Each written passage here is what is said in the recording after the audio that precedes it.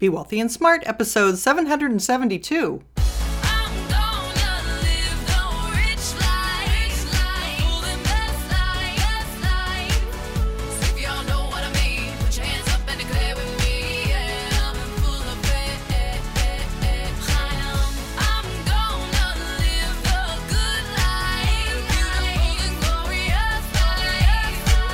Step into a world of wealth and financial freedom without budgets, boredom, or bosses on Be Wealthy and Smart. And now, here's your host, Linda P. Jones. Welcome to Be Wealthy and Smart. I'm Linda P. Jones, America's Wealth Mentor, empowering women and men worldwide to financial freedom. On today's show, we're going to talk about what does Warren Buffett see in Japan? Because recently, Warren Buffett invested a whole lot of money in Japan that he's not been investing in the U.S. stock market. I mean, he did buy into a gold mining company in the U.S., but he's specifically been selling some of his bank shares and getting out of airlines at a loss and doing things to stay away from the U.S. market that don't really portend a very good feeling from Buffett toward U.S. stocks.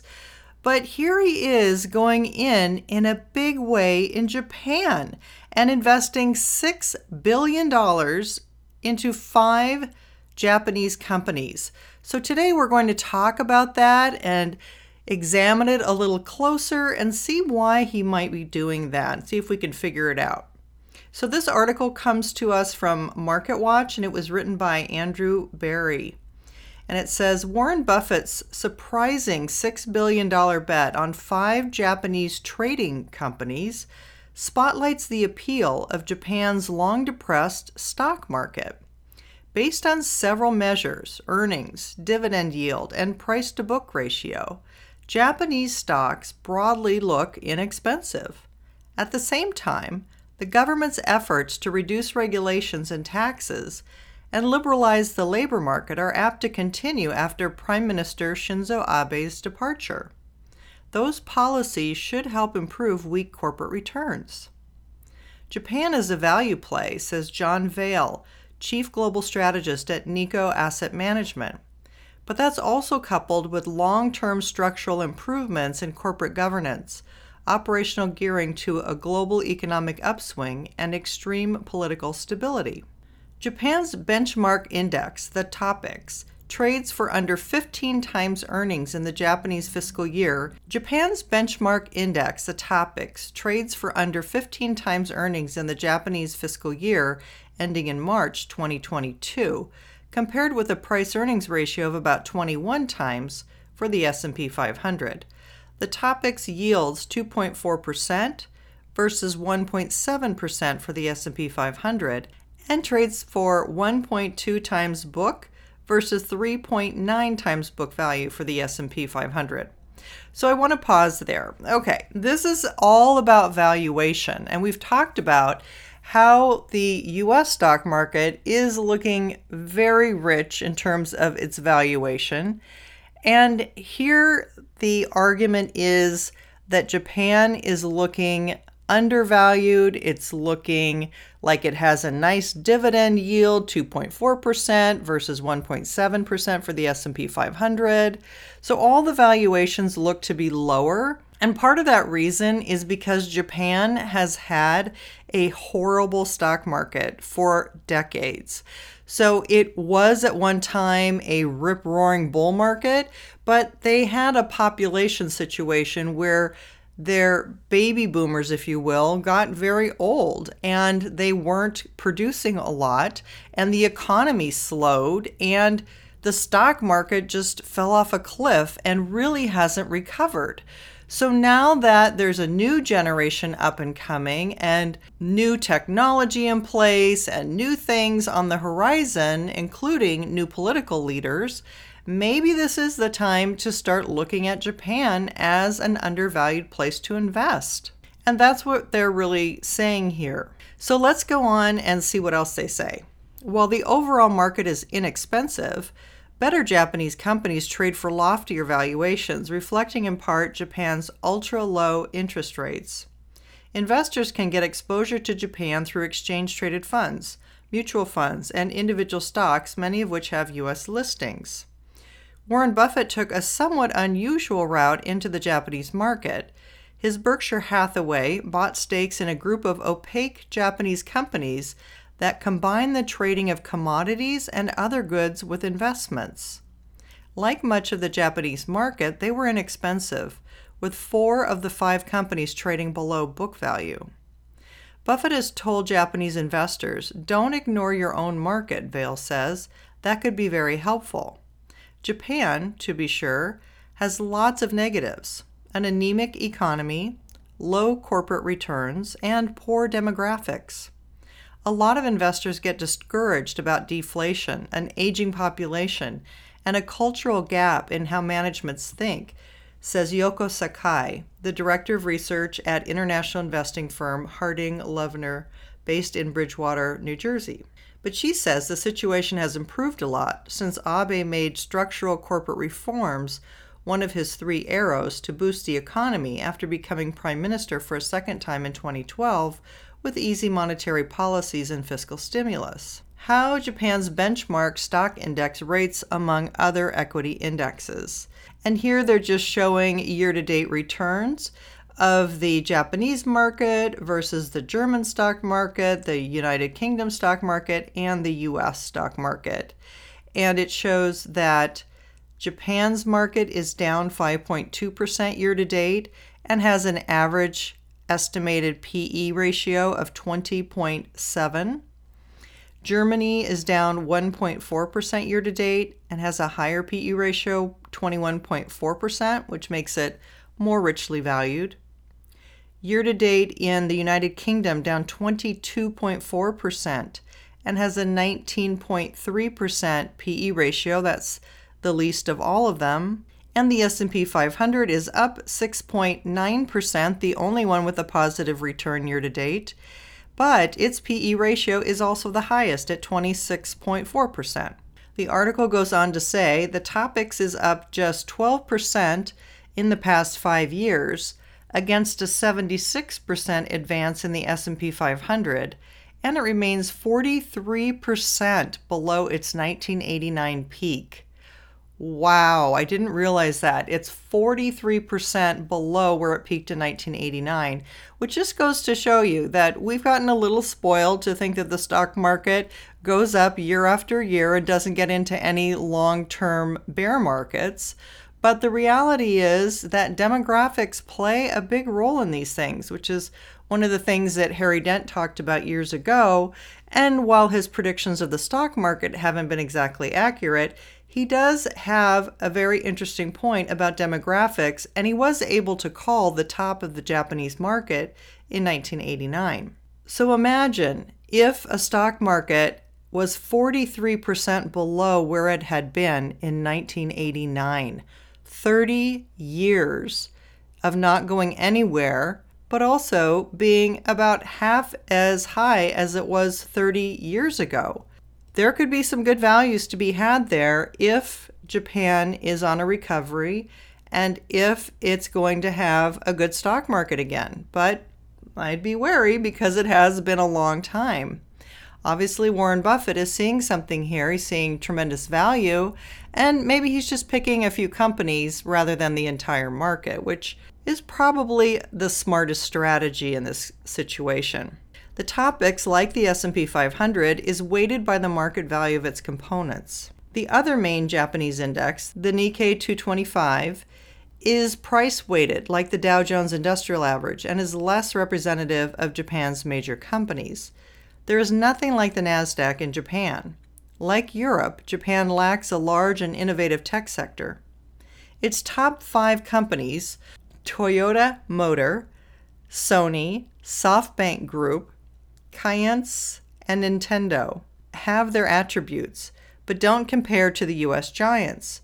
Only 4 companies in Japan have market values above $100 billion, against about 65 in the United States.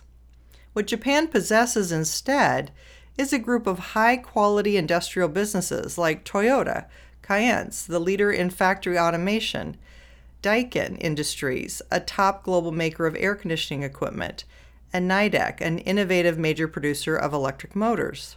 Japan is more like Germany than the U.S., says Masakazu Takeda, a portfolio manager at Sparks Asset Management in Japan and co-manager of the Hennessy Japan Fund. There aren't too many internet companies, but Japan has highly competitive manufacturing businesses. Manufacturing excellence is one of Japan's advantages. So how do you play Japan? The largest ETF is the $10 billion iShares MSCI Japan, symbol EWJ. The $1.5 billion WisdomTree Japan Hedged Equity ETF, symbol DXJ, neutralizes the yen-dollar currency risk. One benefit of the WisdomTree Fund is that export-oriented Japanese companies tend to do well during periods of yen weakness, which would offset equity gains in an unhedged fund. Active managers in Japan have been able to gain an edge over broad ETFs given a still large number of low-return companies. The Hennessy Fund, for instance, has excelled with a 13% annualized return in the 5 years through Thursday against a 7% annual return for the Topix Index. All right, so I want to pause there and say what their point is that because the overall stock market isn't an increasing market, it's harder just to buy passive index funds and hold, hoping that they will outperform. Of course, they're not going to outperform because the market hasn't outperformed. The market hasn't been going up. So rather, what has worked well is to pick individual stocks, and that favors mutual fund managers over passive ETF investments. The article goes on to say Hennessy's Takeda is partial to Daikin, the world's #1 air conditioning company and a rival to Carrier Global and Trane Technologies in the U.S. It's not just air conditioning, but air purification technology, which is important in a COVID-19 world, he says. Daikin, however, trades for about 29 times projected earnings in its fiscal year ending in March 2022. The U.S.-listed shares, DKILY, trade around $18. Simon Fennell, a co-portfolio manager of the William Blair International Leaders Fund, favors Kayence, which he calls the world leader in factory automation, with an attractive growth outlook. Its Japanese shares are richly valued at 45 times fiscal 2022 earnings. Its U.S. shares fetch around $416 a share. Toyota Motors, long the world's most valuable auto company, was eclipsed this year by Tesla, which now has a market value of $385 billion, about double Toyota's $185 billion. Toyota is an extremely well-managed company with strong returns and a fortress balance sheet, says Eric Liu, a portfolio manager of the Oakmark Global Select Fund. It's a very cheap stock. At around $130, Toyota trades for about 11 times projected earnings in its March 2022 fiscal year and yields 3%. It had net cash and equivalents of more than $80 billion at its core car operations at the end of March, or nearly 50% of its market value. Toyota has been slower than some of its competitors developing all-electric vehicles, favoring gasoline-electric hybrids, where it leads the industry. It plans to introduce a group of EVs in coming years backed by strong battery technology. Liu notes that Toyota generates the auto industry's highest returns and is the only car maker profitable in all 5 major regions of the world. As value investors, we think Toyota is much more attractive than Tesla, Liu says.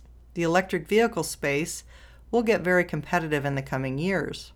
SoftBank, controlled by Masayoshi Son, amounts to a tech and e-commerce fund trading for just over half its estimated net asset value.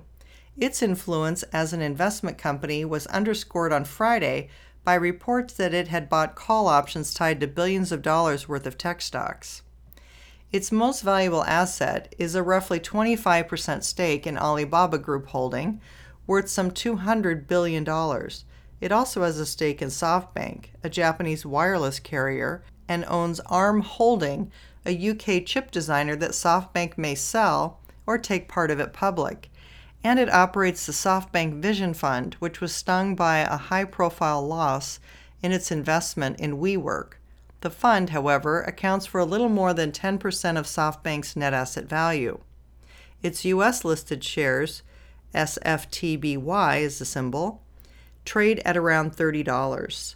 Sakai of Harding Loevner likes Makita, a maker of power tools that competes against Stanley Black & Decker. Makita's strength in lithium-ion battery technology has enabled it to produce cordless gardening tools like hedge trimmers and leaf blowers that are safer, quieter, and better for the environment than gasoline-powered models. The stock isn't a bargain at 26 times projected fiscal 2022 earnings. U.S. listed shares, symbol MKTAY, trade around $45. Still, the overall Japanese market is inexpensive and features improving returns and some world-class companies. And then it shows you that you can invest in an ETF, which is the Wisdom Tree Japan Hedge Fund, equity ETF symbol DXJ, or there are mutual funds, the Hennessy Japan Mutual Funds, symbol HJPNX, or the Matthews Japan Mutual Funds, symbol MJFOX.